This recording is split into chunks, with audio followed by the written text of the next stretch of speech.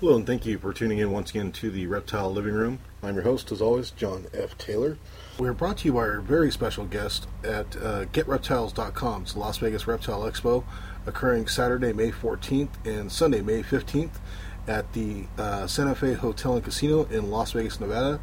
If you needed any other reason to go to Las Vegas, other than, gambling and all the rest of the fun stuff, now you can go and get some reptiles.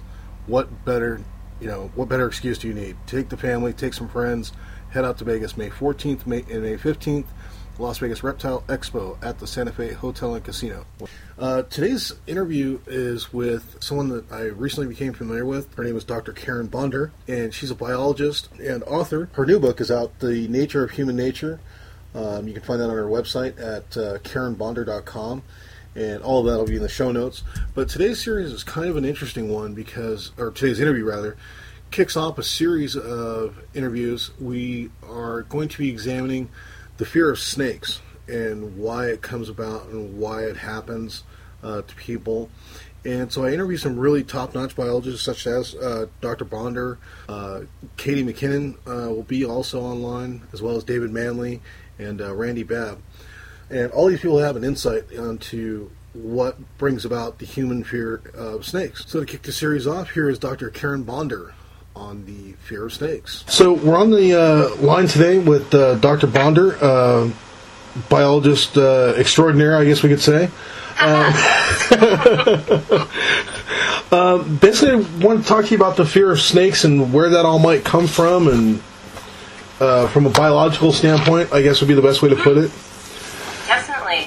And, I think when you first asked me this question, I thought about it right away, and I thought, well, it's got to be something to do with their body shape, because snakes are just so other, if you will, compared to what humans are comfortable looking at. We love things that look like us. We love things that have clear faces, that can smile, or that can do something that we perceive as a smile.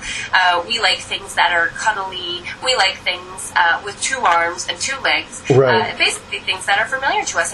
And so something like a snake that is so completely different is kind of scary. And if you think about a lot of horror movies or alien type of movies, I often look at the creatures that they're depicting, and oftentimes they look like a lot of invertebrate organisms or invertebrate larvae, which is really quite funny. And again, that sort of goes back to that whole, it's not something we're comfortable seeing because it just doesn't look like us. So, but then I thought about that some more.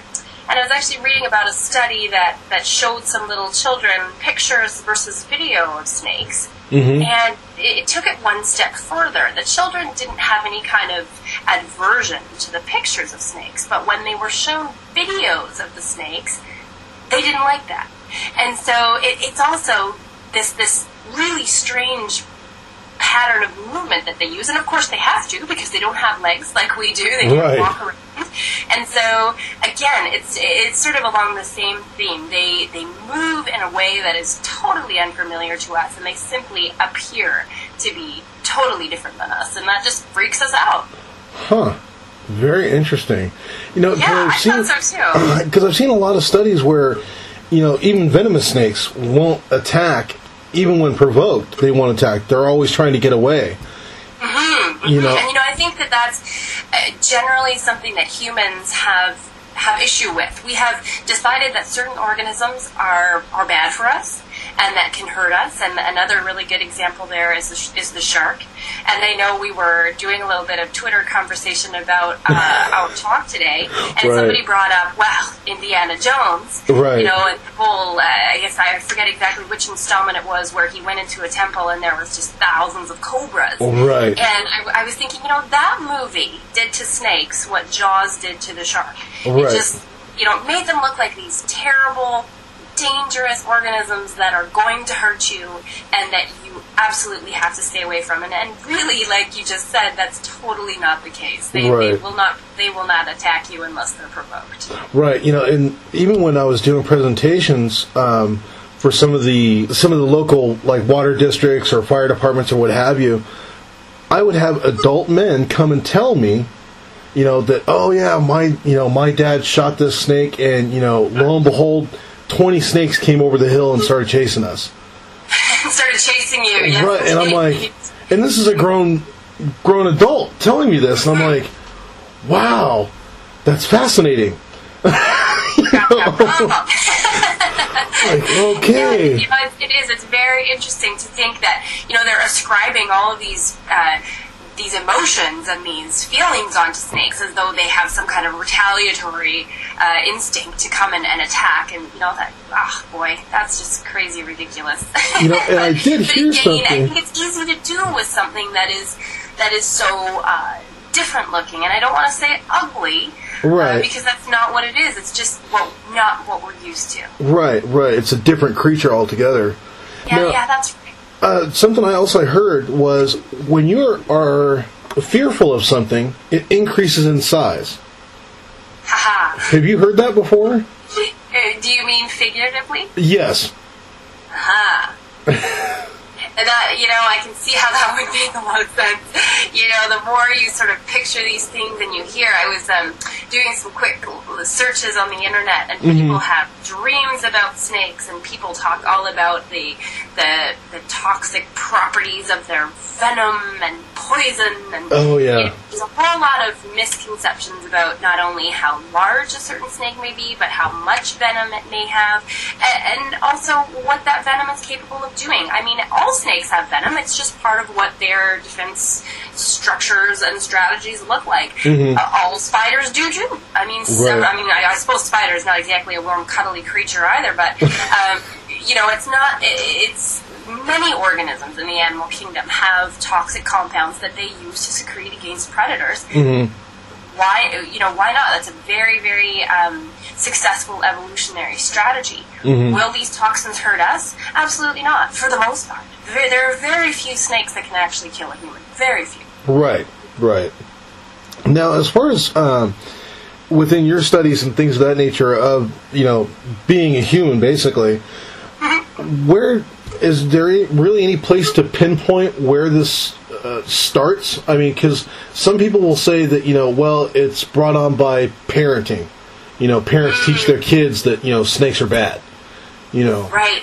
Or I think there's a few different ideas about that kind of a question. And I've read, first of all, studies that are about the evolutionary causes of our fear of snakes. And some rather prominent anthropologists have written about how we may have evolved some properties of our very complex sight due to the fact that we had to avoid snakes and be able to detect snakes way back in our evolutionary history. So, there's a lot of interesting thoughts as far as, are we simply evolutionarily predisposed to be afraid of these creatures? However, there have been a lot of studies done to look at that, and of course, what better way to do that than to simply show children pictures or videos of snakes and see what they do. Right. And generally speaking, young human children, have no fear of snakes. Unless, of course, they are coupled with fearful noises or some kind of context that, mommy or daddy is cowering in the corner. Right. Okay. That's how they learn that. But it's just as far as being shown the images, they can pick them out of a lineup, which is kind of interesting, and that kind of goes back to the evolutionary history of our detectability of snakes. So if they're shown colored pictures of outlines of flowers, various insects and snakes, they can always grab the snake image really, really easily. Wow. And that's kind of interesting, but there just doesn't seem to be an innate fear there, not at all. Very interesting. So basically, we haven't necessarily evolved to be afraid of snakes. Now, I've seen several studies in regards to primatology and snakes that come within, I guess, striking distance would be the best way to put it, of a troop of monkeys or some type of primate, and they will actually react much like humans. Right. They'll start hooting and hollering and, jumping around, and I've even seen some of them actually go after the snake. Absolutely.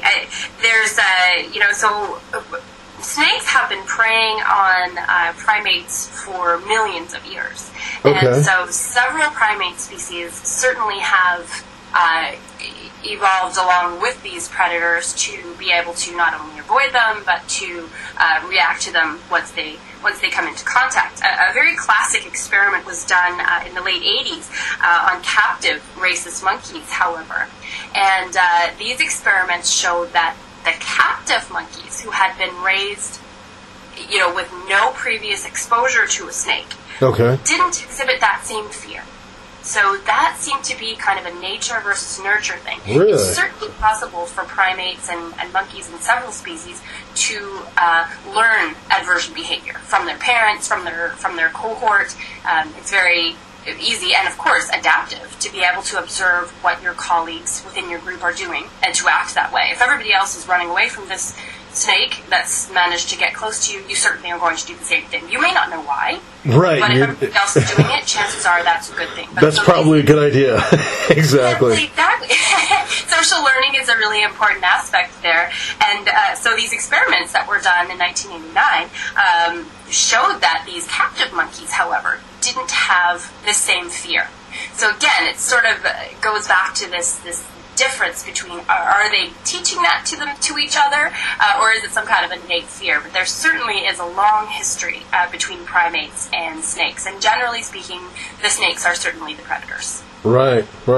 Now, as far as culturally, have you seen in your studies that you've done over time, have you seen any cultural differences between fear of snakes versus non-fear of snakes?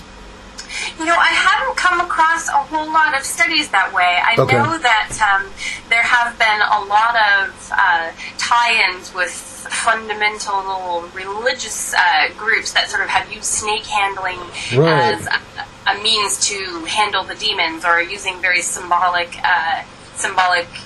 use of snakes. If you can handle them, you can handle your demons. And if they have bitten you, there may be all sorts of reasons why religiously that might be the case. I haven't actually come across a whole lot of work that looks at how different cultures respond to snakes, and I would actually be very interested to know a little bit more about that, despite the fact that I'm not be able to answer that too well right now. No, not a problem at all. So basically, just to kind of wrap this up, really what it boils down to, from what I'm understanding, at least from a biology standpoint, we're still not really sure. It could either be an evolutionary reaction, or it could be a learned behavior. Yeah, that's right. And I think that there are part of, as far as the evolutionary reaction goes, that may be looking towards our ability to detect the snakes and sort of pick out that shape. That's a very distinctive shape, and our brains and our visual capabilities may allow us to pick out that form a little bit more easily. But as far as this great big phobia of snakes, this really big issue that humans have with dealing with snakes, I'm figuring that is really mostly sensationalism. People are terrified of getting on a plane, for example, and yet so many more people are killed every day by walking on the street or riding in a car. And you can make a very similar case in the animal kingdom. Something like a mosquito kills millions and millions of people every year due to the fact that it's carrying dangerous diseases, and snakes kill almost none.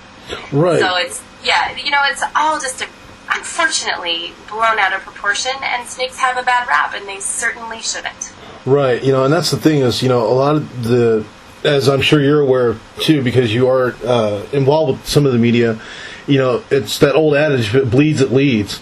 You got that right. That's very true. And unfortunately, it's like I've read one story in 3 different newspapers where, a child in the classroom that the teacher had a snake. I think it was a king snake or something like that. The child had handled a rodent, then went and tried to pick up the snake, and got bitten. No harm, no foul, but by the time you got to the 3rd or 4th newspaper, this animal had been lying in wait for 30 days, and, had glowing red eyes and fangs the size of your arm, and just tried to maul the child, and it was just ridiculous. It's so unfortunate, and it's very true. We're very ready, as a culture, I guess, as a general description, we're very ready to be able to demonize these kinds of organisms. And, that it really is unfortunate because like that organism was doing exactly what it should be doing. Right. If that child smelled like a rodent, the snake is doing exactly as it should be. I remember a similar story that came out all over the place here in British Columbia where I live. A child was on the dock fishing with their parents and of course covered themselves in this raw fish bait that they were using. Right. Well, a sea lion came up and knocked the kid into the water and attacked the kid. The kid smelled and probably looked like a fairly large fish. And so this organism is again demonized, but it's doing exactly what it should. And really, humans, we have big enough brains to know better. Right. Yeah. I like that, actually. I'm gonna mark that one down. We have big enough brains to know better. To know better. You can quote me on that, John. I will, very definitely. I think that's going to go up on the website tomorrow. Nice. Well, Dr. Bonder, I really appreciate you taking the time to speak with me about the fear of snakes. And now, before I let you go, you actually had a book come out recently. Is that not correct? I did, yes. Okay. Actually, it's all about sort of, funnily enough, on this topic as well, it's all about very silly things that humans do, and whether or not a lot of our very seemingly unnatural behaviors are mirrored in the animal kingdom. It's called The Nature of Human Nature, and the links and even how you can buy it is up on my website. Okay. And your website is... It's my name, KarenBondar.com. Right, okay. And that's CarinBondar.com. Correct. Okay, very good. Just want to make sure we get all that. Awesome, thank you. Yeah, not a problem. Okay, and there you have it. That's Dr. Karen Bonder on the Fear of Snakes series. The series is going to be continuing for quite some time. We're going to have on next time is going to be with Dr. McKinnon of St. Louis University. She's an anthropologist, got some really great insights into the fear of snakes, evolution, just the whole 9 yards. And then after that, we speak with David Manley and then Randy Babb. So, once again, do check out KarenBondar.com. It's CarinBondar.com, as always. And pick up her book, The Nature of Human Nature. So, look forward to talking to her again in the future. And as we said, we are brought to you once again by our friends GetReptiles.com, which is the Las Vegas Reptile Expo.